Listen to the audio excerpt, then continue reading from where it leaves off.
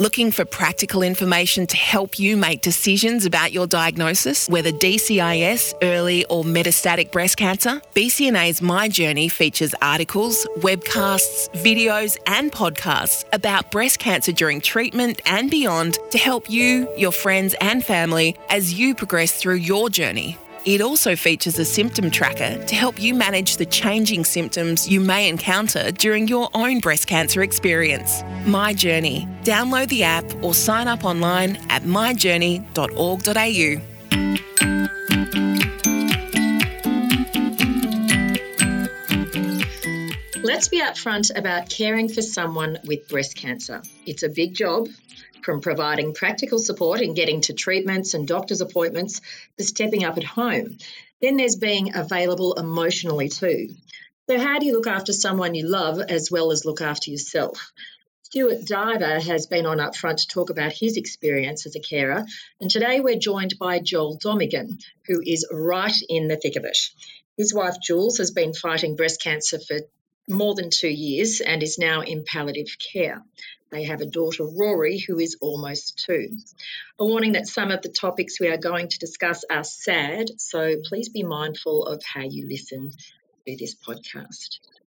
Joel, how are you holding up as a carer? Is that how you see yourself? Look, I don't really see myself as a carer. Good afternoon, by the way. And look, no, I don't know. I've always seen myself as Jules's partner, and I think in my mind the support that she needs just goes part and parcel with that. So it's the proverbial bad sandwich, isn't it? You know, just a few short years ago, you and Jules just got married, both amazing careers, and life was great, and then it's just gone south. How do you reconcile that? Yeah, look, it did. It took a really sharp turn for us both. We were probably at a spot where we're pretty comfortable that we could take on the world and take on most things. Both our careers were going well.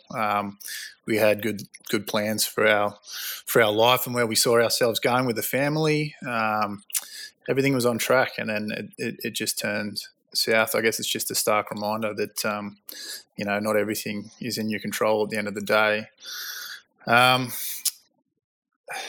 do you reconcile that? I suppose it's a tough one. For us, we're both fairly pragmatic people. I'm certainly, I see myself as pretty practical. So, we saw that this wasn't something that we could change, and we just had to deal with it the best we can. For us, that meant sort of refocusing our perspective on things, working out what was important for us, and then trying to stay focused on achieving those things as best we could over what time we were given in the end. We had a period up front where we grieved what could have been or what might have been, and there's periods throughout the whole journey where that happens as well. But I guess once we set our mind to moving forward, we were able to sort of compartmentalise some of that aspect and focus on the positives and the opportunities that we had. First and foremost being our daughter Rory. That was a tough decision to make early on, whether to continue with the pregnancy, knowing that although this was going to be a huge blessing for us, there was a lot of risks involved with the pregnancy, and there was going to be a lot of tough times ahead just dealing with the toddler whilst also going through this tough time as well. So, it was pretty much action stations straight away and just start moving forward. Yeah. Yeah, I guess long term too, it was the dramatic impact of that, about making a decision. Your wife, at a time of great celebration, pregnant with your first child, she gets diagnosed with metastatic breast cancer. So there's that, but there's also, I guess, the contemplation of not only your future without her, but you being a single parent. Yeah, that was a real tough one for me, and I deliberated on it, a reasonable amount. I do analyse things quite a lot. Spend a lot of time with my own thoughts about some of those things. Jules and I took a holiday down to Hobart as soon as we found out the news, just to get away from everything and sort of clear our heads and consider our future a little bit. From my own perspective, I wanted to be a dad anyway.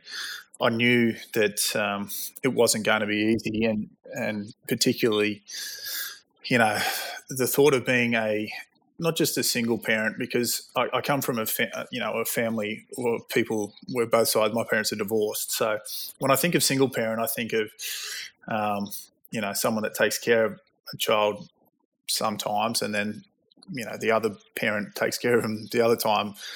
I look at the situation that was placed in front of me and placed in front of other people that end up getting widowed is being a sole parent is a different story completely. There's no time where you sort of where you can plan on having it to yourself. You're sort of dedicating the fact that your life is changing and you have to be the person on the spot all the time. So that was hard to take. And trying to sort of work out how I was going to achieve that, particularly with my career, which is a busy career in the military. And look, that's a work in progress, and it's just something that I'm going to have to work on. I'll let you know in a few years how I'm going with that, maybe.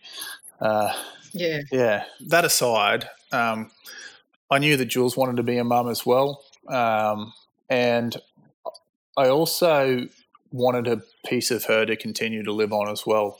So I know that Jules is big on legacy and creating memories. So that was a big part of it for me, and that was something that I could give her, knowing that a part of her was continuing, and a little part of her would continue to live on in Rory for as we went forward. So at the end of the day, it wasn't a real hard decision for me to make to do that. How would you? I mean, your life has changed immeasurably, but you have continued to work until now. How have you fitted it all in? Do you know what I mean? Working, being there for Jules's treatment, just being there for her emotionally and looking after yourself as well. It's a massive juggle. How have you done that?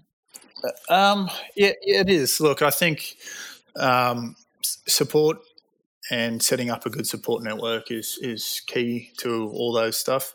From Jules's perspective in particular, organisations like BCNA and others that can provide support for her have been vital. And then for myself, family support is huge, family and friends. My family has been fantastic, Jules's family as well. Noting that, unfortunately her mum passed away during this time as well. But they've been great. For me, work has been really good. I'm an Army officer, and the Army has been extremely supportive to facilitate what I need. I've been fortunate, I guess, in some regards, in that I'm posted to Canberra into different what we call staff officer positions, so headquarters positions. So I'm not deploying, I'm not out on exercise or doing that stuff. It's generally a day-to-day job. So that's what we've been doing. For that, they've been great for me. Just giving me the time I need. My bosses have been really good, but it's been tough. I'm not going to lie, it's busy. We get up, we spend time with Rory. She does have a carer that comes in to help Jules out, particularly in the early stages. And and more importantly, whilst Jules is going through some pretty heavy chemo, so during the day she helps take care of Rory. That it takes a big weight off my mind that the support is there. So just on that psychological assistance, Joel, so often we hear that is really beneficial, but actually taking that step sometimes is a lot more difficult. What made you do it? Look, my mum's a counsellor. She specialises in marriage counselling. So, talking about problems and talking about feelings has never been an issue within my family. And, they've always been great advocates for that, my parents. So I'm aware of the benefits. Look, I like to be my own counsel a lot of the times, and the rest I generally would bounce ideas off Jules. But I realised that if I didn't seek some preventative sort of help, just to have someone outside the picture that I could just talk to openly, particularly in times where I either couldn't confide in Jules due to health stuff or anything else that was going on with her, or I didn't want to present her with something that might provide anxiety for her, that I needed to put some preventative measures in place, and that I also was concerned that if I didn't do that, I might not notice if I wasn't handling things properly until it was too late. And, I've seen people, emotionally implode when everything gets a little bit too much. And I just didn't want that to happen. So up front, we did it. I saw some help. I generally chat with a counsellor about once every 6 weeks was the gist of it. And at first, it was just having a chat. I felt perfectly fine mentally, and I still do. But it's just a great mechanism to sort of release some of that emotional burden you're carrying, and free you up. And just the chats I had remind me of allow me to focus on some of the really good stuff. We cover a lot of good stuff. It's not necessarily all grief counselling and stuff like that. It gives me a good opportunity to really focus and put things into perspective on some of the beautiful things that I have in my life. Do you think it makes you a better carer? Yeah, I do. I think it, certainly in my case, I think it does. It helps me do that. It allows me time to reflect on how Jules might be feeling about a situation and how best we as a team can handle it and and move forward positively. So I think it does help in that regard. BCNA's helpline provides a free, confidential phone and email service for people diagnosed with breast cancer. BCNA's experienced team will help with your questions and concerns and provide relevant resources and services. Call 1800 500 258 or email contact@bcna.org.au. So let me ask you about, it's been an incredible 2.5 years. I know Jules once described you as just being that lucky guy, the charmed life, the guy that gets the car spot out the front. Like you're just one of those people. Yeah.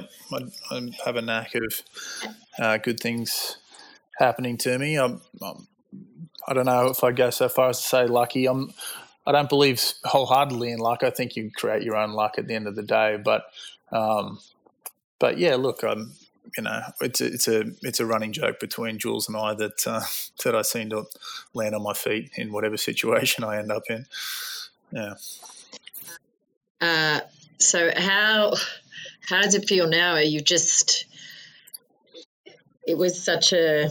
Everything was just on a fantastic north path, and now this enormous roadblock. How do you get around that? Look, you can't get around it at the end of the day. It's just you just got to keep driving through it, and it's the same thing we say to each other all the time. At the end of the day, we just got to drive on. and handle it as best we can. It's a real kick in the teeth, and cancer is just a real brutal disease. Really, it just takes so much from not only the individual but from all those around them as well. So look, I know that it's tough. I know that there's going to be some times coming up ahead that are going to be extremely tough as well. Over the journey, over the last couple of years, I'm reasonably good at compartmentalising that to set that aside, knowing that I'll have to deal with grief and a bunch of other things later. But if I start trying too early to focus or look at the grief side of things or the negative aspects of our situation, then it's sometimes harder to focus on all the positives or opportunities that still exist. So, which for us were the birth of our daughter Aurora, Rory, who's she's just an absolute gem and a legend. And I can't get enough of spending time with her. She's a fantastic kid. And then, the time to take a step back from work, from other pressures, and just say, look, let's get some travel in. Let's knock some stuff off the bucket list. Let's do all these other things that, unless you were given such a driving or such a forceful impetus, we probably would have dragged our butts on and probably not done for, if not many, many years than ever. So,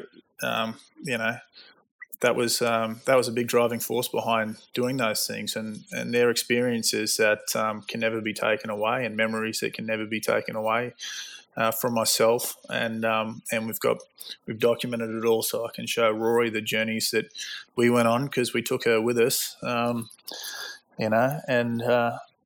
I'll just be able to pass on some of those things to her in the future. What are some of the unseen pressures, do you think, that falls on a carer? Because you must really want to do the right thing by your wife, the right thing by your daughter. It's obviously a constant juggle. What are some of the real pressures that you feel, if any? I think finding time for yourself is a big pressure. With everything, particularly in my situation, I think it's difficult sometimes to find time for yourself. I'm kind of an extroverted introvert, so I enjoy people's company and socialising greatly, but I need to recharge my batteries by myself. So taking time to be able to do that is very difficult sometimes. That's one of the pressures. I think the other one is that the compartmentalising I was talking about, or being able to maintain positivity, because how I react to a situation is going to influence or impact how Jules reacts to a situation as well. And that in turn can then influence, our, as a team or as a unit, our entire outlook. So staying positive or being able to compartmentalise is tough. That's a tough pressure, particularly because a lot of the time the carer's always asked how the other person's doing. So I'm always asked how Jules is doing by every single person that meets me in almost every single conversation for the last 2 years. That's a real hard pressure to continually either tell the same story or provide evidence or do that. And then, the unseen pressure of that is that you generally will invariably try and put on a brave face sometimes for the people that you're talking to as well, because you feel responsible for their emotions or how they're feeling as well, and you don't really want to make them unhappy or sad. Maybe this is just me, but that's how I look on things. So, I don't stay positive all the time when I'm talking to people. I'm pretty honest about how it is, and I'm pretty open about the situation that we're facing. But that's certainly one of the bigger pressures is constantly having to go over that. And, the bigger ones, particularly at the moment, but throughout our time when Jules has been admitted to hospital, is those times as well when you have to step up and organise basically everyone that wants to know what's going on, wants to be involved, wants to help, absolutely, but wants to see Jules, and it's just, it can be a big task sometimes and a bit daunting, even just to, you want to spend all your time with. I want to spend all my time with Jules when she's in hospital. I don't want to spend it sort of texting or emailing people necessarily, giving them updates. So, it's there's a lot of little things, but I guess those are probably the bigger ones for me. I mean, Jules is in palliative care now. So, and just a few weeks ago, you thought that you were at the end. That must be a massive, ride of emotions when you think you've arrived at what you've tried to prepare for, and then she bounces again. That must just... Yeah, it was. It's been a really up and down and emotionally taxing sort of month, I suppose. Initially, Jules, the week that she went into hospital, she was doing pretty good, to be completely honest, and she had been doing fine. But what was a mild cough that she kept telling me was fine, after a new chemo treatment, rapidly turned into a chest infection, and she went downhill very quickly. So I was terrified, and initially that everything was happening a lot quicker than I thought it was going to happen.